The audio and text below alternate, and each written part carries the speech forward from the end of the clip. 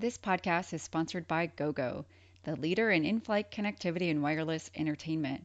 Our superior technologies, best-in-class service, and global reach help planes fly smarter. Our partners perform better, and their passengers travel happier. Learn more at gogoair.com/airline. Seth, I'm in a quandary. What's wrong? Delta Airlines is what's wrong. They're making our jobs boring. Each quarter they make gobs of money, and gone are the days of spilled red ink and bankruptcy. Now we get to talk about dividends, share buybacks, profit sharing, revenue premiums, and so on. It's dull. It's like reporting on Procter & Gamble. Delta announced fourth quarter results on Tuesday. Pre-tax income was $1.45 billion. For the year, it was $5.9 billion. A record, not just for Delta, but for the entire history of the global airline industry. Even post-tax was $4.5 billion. That too a record for the global airline industry. Adjusted net income for the quarter was $926 million, up 51% compared to the fourth quarter of 2014. And our favorite measurement, operating margin, was a handsome 17%, a significant improvement over the 13% posted in Q4 2014. I'm Jason Cottrell, Vice President here at Airline Weekly. And I'm Seth Kaplan, Managing Partner at Airline Weekly. We're going to unpack Delta's earnings report. Maybe we can find something interesting in there to talk about.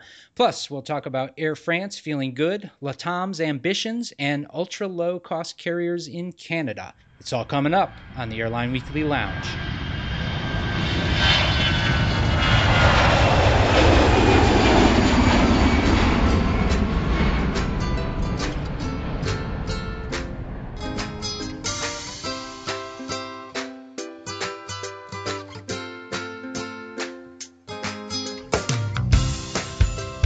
Thanks for joining us.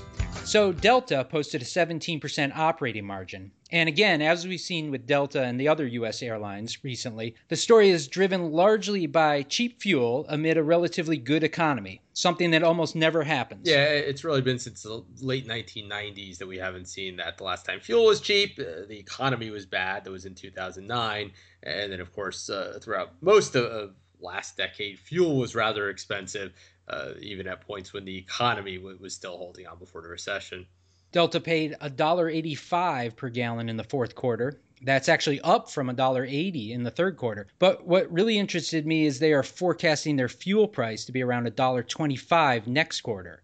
They have more good earnings reports to come, don't they? Yeah, I mean, that's just a massive differential there. And that, of course, is because their fuel hedges have been unwinding, and then they actually went ahead and unwound some of them early, spent some money doing that. So that's why going forward, even if fuel prices, in terms of the spot prices, the prices that you pay today if you're unhedged, only go down modestly, and already we're at a point here where we're looking to be lower than they were last quarter.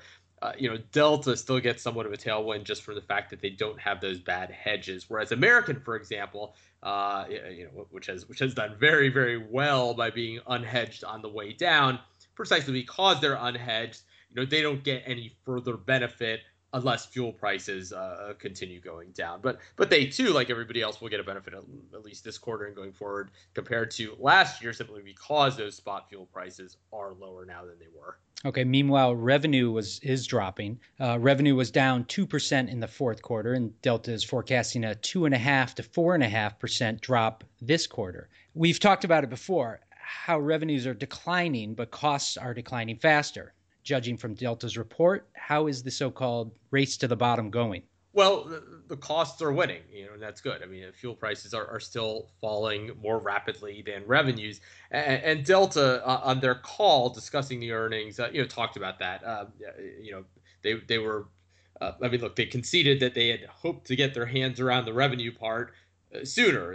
They'd hoped that unit revenues would stop declining by the end of the year. That hasn't happened. But on the other hand, fuel prices have continued declining more rapidly than they or anybody else thought. And, of course, what matters most in the end is when you add it all up, are you making more money now than you were in the past? And the answer is that, yes, they are, because the fuel prices are so much dramatically lower than they had forecast, that they're fine with the revenue declines. But, to be clear, unless fuel prices continue declining at the same rate, and I mean, at a certain point, it has to level off because, they can't go below zero, right? So at some point they'd have to get their hands around the revenue situation. But but they're already starting to, and just as you look at schedules going forward, whereas airlines have kind of ramped up the growth in the past few quarters and going into the early part of this year, you could envision the balance being okay, but it's certainly something that everybody, in terms of the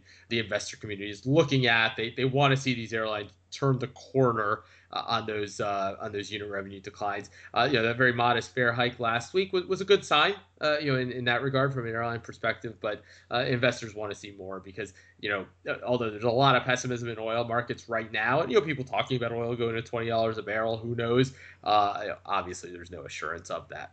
And Delta's revenue is a little more resilient than its counterparts, American and United. Will that help Delta gain some separation on American in the quarters ahead? Well, it could. Yeah. I mean, American, of course, has the situation in the Dallas-Fort Worth metroplex where, Southwest, of course, as we've talked about in other podcasts, and I think as most people know, has grown very rapidly into a lot of markets that American once had more to itself from nearby Dallas Love Field.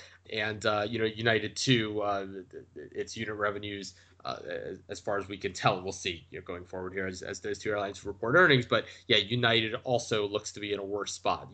Delta, just kind of look at everybody's guidance and traffic reports and so forth, going into all this during earnings season, looked the best positioned of those airlines. American, of course, still does have those tailwinds. The fact that they have no fuel hedges, so on the fuel cost, the fuel cost part will be best for them, at least for a little while here. So yeah, the way it lines up is very good for Delta, but we see Frontier expanding rapidly in Atlanta, just all kinds of other dynamics going on. Where you could see Atlanta, for example, even more under siege than it has been. If the growth of the ultra low cost carriers shifts even more there and away from other places. So the short answer to your question is yes, they're better positioned for the moment, but that can change. We've talked about how Delta is charting new territory in operational performance. Do you have any feel for how much that's affecting the bottom line? Well, look, it's good on the cost side and the revenue side. Yeah, I think they said they had 161 days in 2015 without a single mainline cancellation for any reason anywhere in the world. I mean that's just unheard of. And so number one, when you're unreliable, that's expensive because you have to reposition planes and crews, and you have to reaccommodate inconvenience passengers and so forth. So just on the cost side, you save by being reliable, and on the revenue side, you get a premium for it. Delta says that they're getting a premium in the high single digits. I want to say they said 9%. Just sort of standardized for everything, just based on what they're delivering in terms of the product and service. With an airline that has revenue like theirs, you do the math, and that would suggest that yes, that it's having a significant impact, and that there's room for especially United and American to make up some ground if they too can turn the corner on reliability. But right now Delta is certainly in a class by itself when it comes to those kinds of statistics. The punctuality, the lost bag rates, customer complaints, they're doing very, very well. I want to go back to revenue for a minute. Seth, you literally wrote the book on Delta, and that makes you now a foremost authority. So people really want to know what you find. They want to hear your answers to these questions. And going back to revenue, you mentioned American in Dallas, they're in a battleground. United is in a battleground in Chicago. But so is Delta. I mean, they have Seattle. They're in competitive markets like Los Angeles, New York. Is it what makes them so special? Is it they're sheltered in Atlanta? Yeah, well, the difference between Delta and the others, first of all, is that the other two that you mentioned don't have one hub that is as important as Atlanta is to Delta. I mean, for Delta, Atlanta's roughly half the airline. So as Atlanta goes, so goes Delta. And although certainly there's all kinds of competition there, from the ultra low cost carriers, especially Spirit and Frontier have expanded there.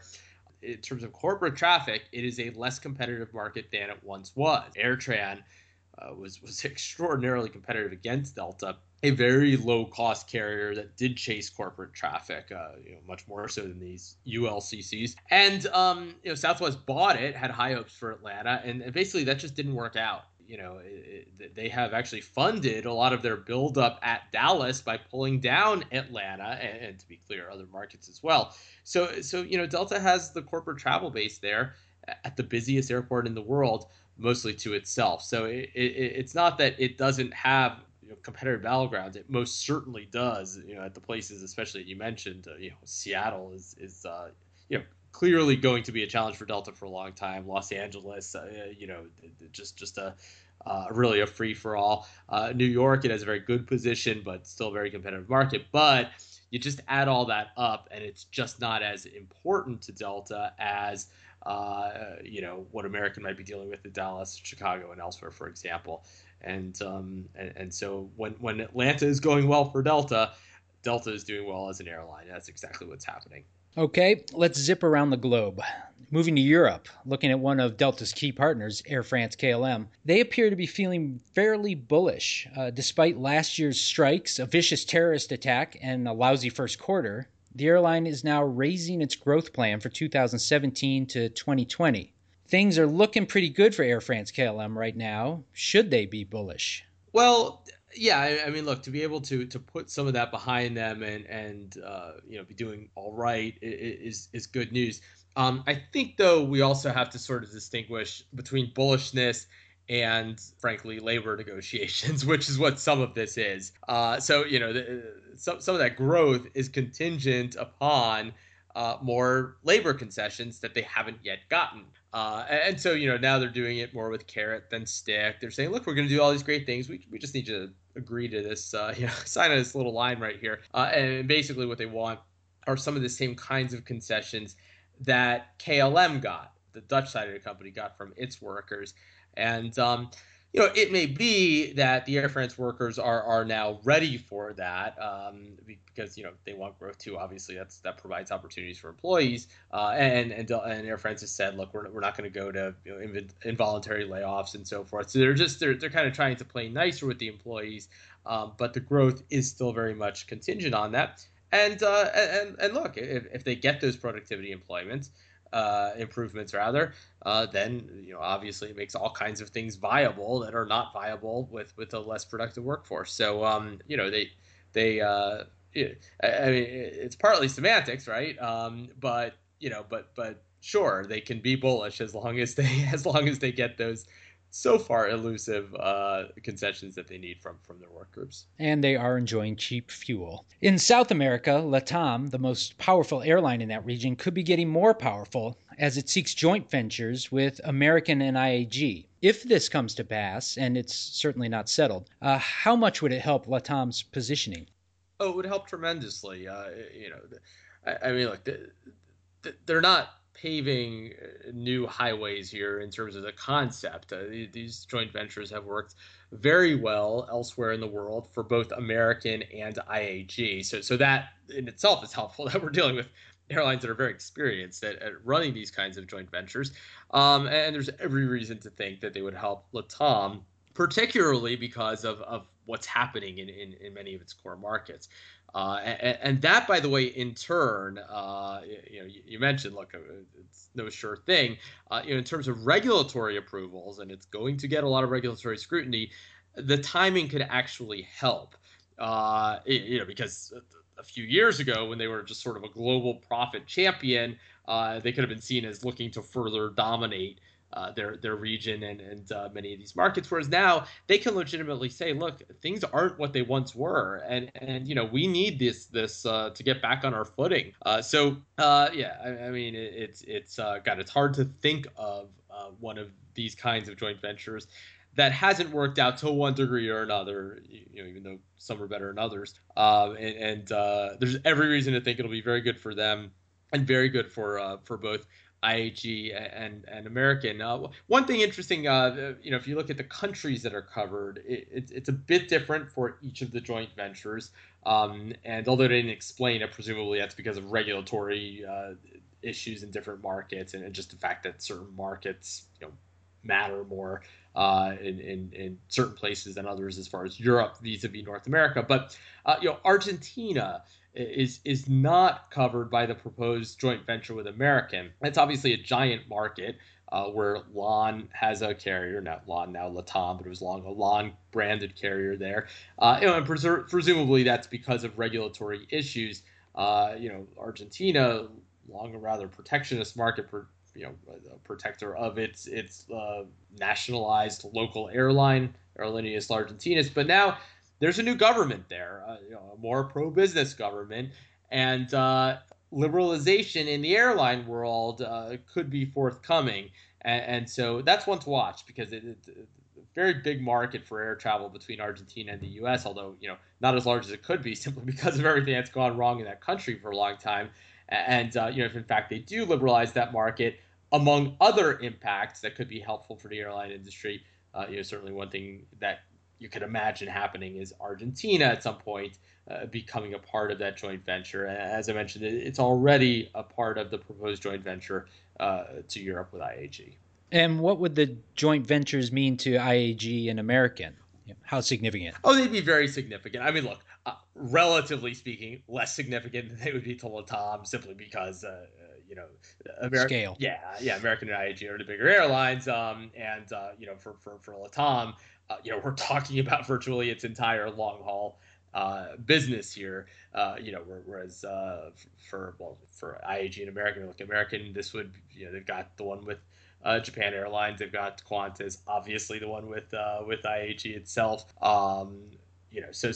So yeah, it would be more transformative for Latam simply because of its relative size. But no, it would be very positive. And everything I said about the South American market is true as well for those airlines. I mean, if you look at American, that's another thing we were talking earlier about the difference between Delta's revenue situation and American and United. Well, one thing is that American has all that exposure to Latin America, which for so long was a major strength, a major asset, that Latin American network. Now it's become, I wouldn't quite say a liability, but I mean, it's certainly not producing the kinds of outsized profits that it once did. A market like Brazil is very challenging.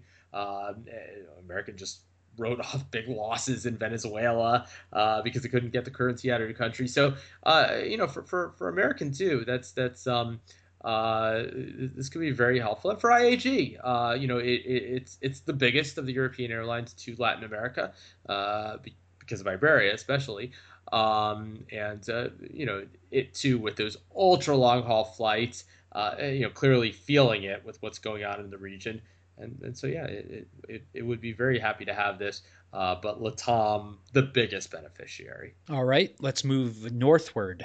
WestJet, which is the reigning low-cost carrier in Canada, says it's not going to do things like charging for carry-ons or charging to print boarding passes in order to compete with the new ultra-low-cost carrier, New Leaf. Assuming it ever launches, how much should WestJet and Air Canada, for that matter, be concerned about New Leaf? Well, they should be concerned because it's new capacity in their markets. Obviously, New Leaf is not going to compete for all the same kinds of customers. But we've seen it in the U.S. where you and I have discussed it on other podcasts where for a long time an airline like American felt it didn't have to worry too much about Spirit competing for the same passenger base, but as you've had capacity growth in general, they find themselves bumping up against each other and competing for the same kinds of customers, and that's what you could get in Canada. So if all of a sudden what has been a kind of a comfortable duopoly in most markets, plus add in Porter in some of the Eastern markets. If all of a sudden that becomes, a multi-way battle against New Leaf and, Jet Lines eventually and others, then yeah, that'll have an impact because it'll just be more capacity in those markets, even if it's a different kind of capacity. In the end, it's supply and demand economics, and if supply starts to outstrip demand, the other airlines will feel it. Are there any special conditions in Canada that would make the Ultra LCC model more or less potent there? There are different conditions. I'm not sure exactly how it nets out. One thing is that prevailing airfares are kind of high, so that would tell you that ULCCs would have room to come in and price the product in a way where it would be rather attractive and lure some people aboard. On the other hand, part of the reason fares are high is just because of taxes and fees that everybody's going to have to pay. So when so much of that is baked into the ticket price, airlines actually lose some ability to distinguish on price because that's kind of a great equalizer. So it's a sizable market that on the surface should be able to support another airline. You have Air Canada and WestJet doing rather well right now. That would tell you that there's room for somebody else to come in perhaps. But whether the greater force ends up being just the fact that because of the taxes and fees, you just can't offer those, $15 airfares that you'll sometimes see in the U.S. from some of these ULCCs. We'll have to see if that's a significant impediment. Yeah, I can imagine taxes just making it harder to stimulate demand. I mean, you can't get the price down low enough to, draw people in, perhaps. Yeah. I have another question very similar to that one, maybe the other side of a coin. Is a cheap fuel environment a good time to launch an ULCC? Well, there too, you have that double-edged sword. If you asked me that question a year ago, I would have said absolutely, because one thing we know is that, and this is something else we've covered at other times, but very very relevant here. We know that when fuel is cheap, the non-fuel costs, which are the ones that tend to vary by the kind of business model and so forth, and the costs where if you're very efficient, you have a big advantage. Those matter more.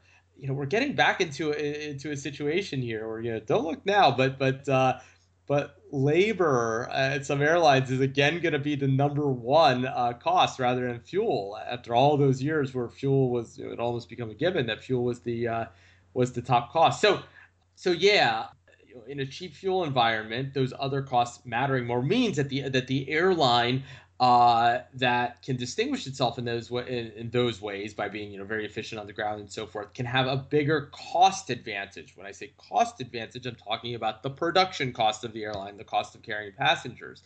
On the other hand, what we've seen, and this was kind of the more difficult to predict outcome of cheap fuel, is what we were talking about just a moment ago, and we've talked about it other times, which is where the ULCCs just have a harder time distinguishing themselves on price, because when prevailing airfares start to fall, the ULCC that at another moment in time might have been able to price its product, hundreds of dollars less than the prevailing airfares, can't do that if the prevailing airfares are no longer hundreds of dollars.